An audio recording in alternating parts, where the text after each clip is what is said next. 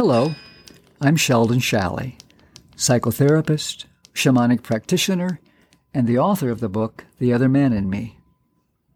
And I'm Bertha Eddington, podcast producer, and we both welcome you to this groundbreaking podcast titled Spirituality and Sexuality, The Hidden Connection. So Sheldon, what topic on this genre are we going to be talking about today? Well, Bertha, today we're going to talk about our search to experience unity with the other, meant as our own soul. This desire for unity is also behind all forms of sexuality. And so this is a continuation, I should say, of our examination of the connection between sexuality and spirituality. Is that correct, Sheldon? Exactly. Ultimately, this other, as our soul, contains all that lies hidden there, repressed, shunned, ignored. Whatever our sexual orientation may be, at its core is a longing for our own soul and the desire to bring into existence that which lies buried there. Thus, all sexuality can be understood as one of the many ways the soul expresses itself. In fact, I would say that all attraction is in some way a longing of the soul. To understand the hidden meaning in the attraction is to bring a level of awareness to the experience, which changes our understanding from fate to living it in a conscious relationship. So we can choose to ignore that and to ignore that deeper part and repressed parts, as we talked about in our last podcast. But what happens when people choose to ignore or continue to repress those parts of themselves? Well, unfortunately, these hidden places often get inappropriately projected onto others. This can result in a strong desire for the other, resulting in compulsive sex, multiple affairs, and even sexual addictions, to what I might call a negative projection, such as an aversion to the other found in homophobia. But what if, because of someone's circumstances, they don't feel they can safely express their soul sexual connection? Well, there are times when living out one's sexual desires and attractions in the outer world may not be appropriate, too demanding, even not feasible, such as in the case of sexual compulsions. In such situations, a person's libido needs to be expressed elsewhere, often internally. So Carl Jung has suggested that when a person turns his desire away from outer things, his libido then turns inward, and he reaches the place of the soul. So turning libido inward opens a man to the possibility of discovering the spiritual meaning of his desires and even finding a new life plan. Yes, as I understand it, the inward journey is part of the solo search, where one faces a crisis and emerges triumphant. It's a very deep part of ourselves. So where does that inward journey lead? Where does it end? How do we know? How do we start? Well, the answer is unknown until one day you realize you're home. Somewhere deep inside you resonates with what you have discovered, who you have become. You recognize that you have found your truth. There's no need to defend it. Others' points of view do not diminish it. You can allow others their judgments without judging. You're home. You have come to understand that those desires and attractions were symbols of the soul's longing to live its life, its unlived life. That life, unconscious, dormant in your soul, becomes your life. The life that you find was what was longing all along, the intent and spiritual purpose behind the sexual desires and attractions you experienced. Indeed, when an individual has succeeded in freeing himself from his traditional alliances in a responsible fashion, he will then be able to choose the direction of his life, which will ensure his own autonomy and the right to govern himself according to his own reason. I now turn to where the hero's journey begins, leaving the past behind to begin the process of governing oneself according to the reasons of one's own soul. But even hearing you say that, it feels amazingly powerful, and I can feel the potential for it to be tremendously freeing. I mean, we all want the confidence of our choices and the freedom from judging and being judged. Yeah. Would you agree with that? Yeah. There's a long history of this.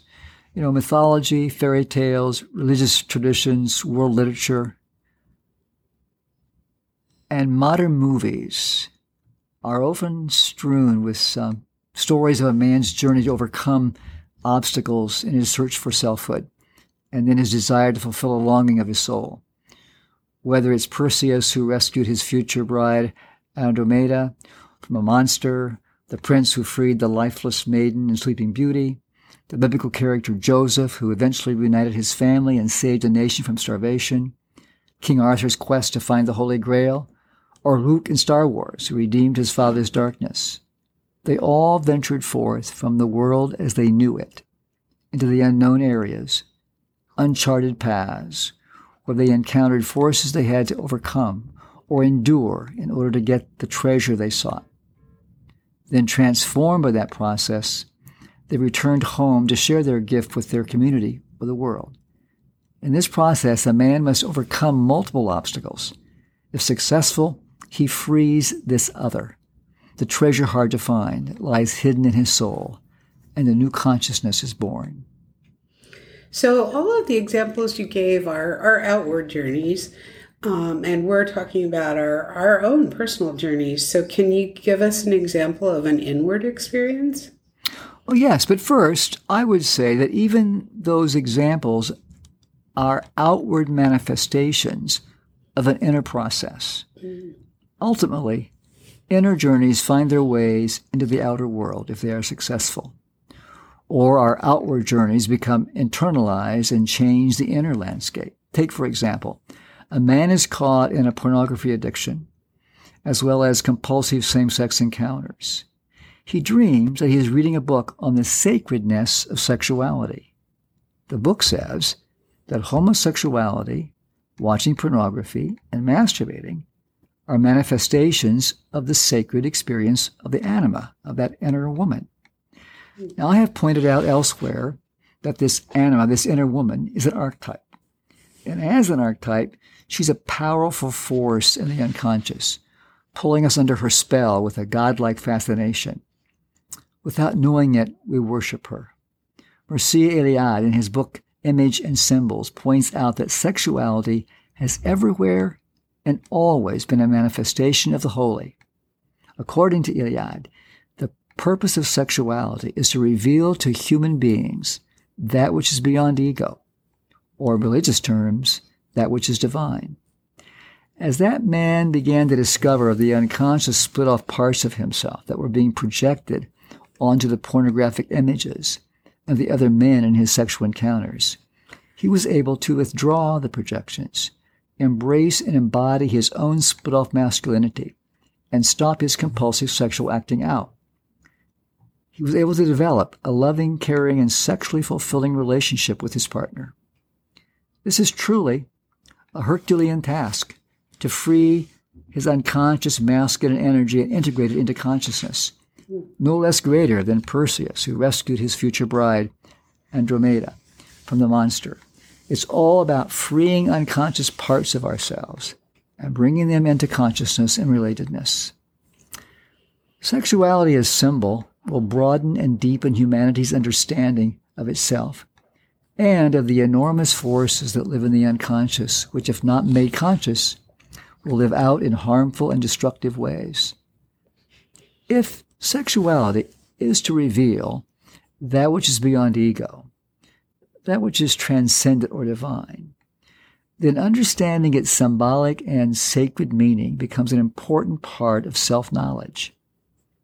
Sexuality, or to use the dream's references, homosexuality, pornography, and masturbating, hold within their very manifestations revelations of the archetypal and sacred character of the unconscious. So to miss their meaning is to live them out unconsciously, even compulsively, and even remain stuck in their repetition of compulsive sexual behaviors while missing what the soul is longing to bring into consciousness, its connection to the transcendent or the divine in us. Particularly in our time now, this is a critical message. And why do you say that? Why do you believe it's so critical now? Well, 3 to 5% of the U.S. population is in treatment for sexual compulsion-related issues. There are endless manifestations. The man who's having an affair with his secretary or the wife's best friend. The man who sneaks upstairs in the middle of the night to watch pornography.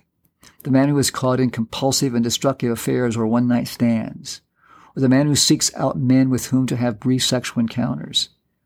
The urge behind these behaviors is often something else.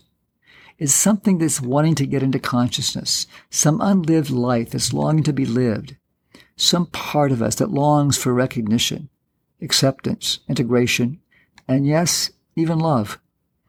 These parts can get projected onto other people, onto our fantasies, and sometimes our compulsive and destructive behaviors in an attempt to get into life, to be lived somehow. Compulsive and destructive sexual behaviors are often fueled by erotic fantasies.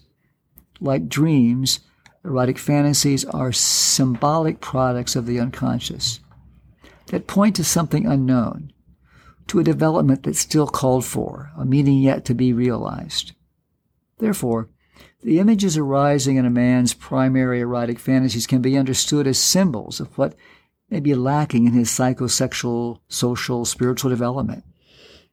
Because contents missing from consciousness and that are required for wholeness of the personality will often appear in accentuated form in the unconscious, making themselves known through a dream, a spontaneous fantasy, or some other powerful effect. Well, I think it's safe to say that we all do have fantasies, but why is it, and they're fun and it's great to have them, at least mostly, but why do you feel that it's so important to pursue the meaning of that fantasy? Well, I hold the idea that most human thought and behavior is actually symbolic rather than literal. The problem is that literal truth never frees a man from his bondage to his senses.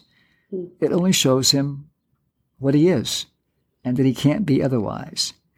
But symbolic truth, on the other hand, it frees the libido, it frees the energy, it offers a new level of understanding, forming it into a spiritual form. It's the symbol that moves the energy from one realm to another. So to begin to understand and integrate into consciousness the meaning of what the fantasy seeks to compensate or complete will often render it powerless then. It's completed its purpose. And so it no longer has to act out in its destructive and compulsive behaviors. This is the hero's journey. This integration will provide for a more appropriate expression of the authentic self and result in a greater sense of wholeness and a more complete and integrated expression of the masculine and feminine energies, both inside us as a relationship to ourselves and within our external relationships. That concept feels very empowering to me, that the fact that we can choose to examine our fantasies even internally rather than repressing them, and that by doing so we can experience wholeness and confidence. I think that's truly a hero's journey and a worthy reward. I'm definitely going to take that to heart, and thank you so much, Sheldon. How are we going to carry on with our conversation next time? Well, I think next time we'll look at how archetypes, those typical and universal patterns of emotion and behavior, can be triggers for personal growth and even provide spiritual meaning into our sexuality. Great. I look forward to that. And I want to thank all of our listeners for joining us on this episode of Spirituality and Sexuality, The Hidden Connection. If you found it valuable, please subscribe on your favorite podcast platform and share it with your friends, your family, total strangers. We do appreciate you joining us on this journey as we explore and reach out to provide validation and deeper understanding of today's sexual and spiritual expression. Yes, thank you all. And please join us next time as we continue to explore this hidden meaning between our sexuality and spirituality. Bye.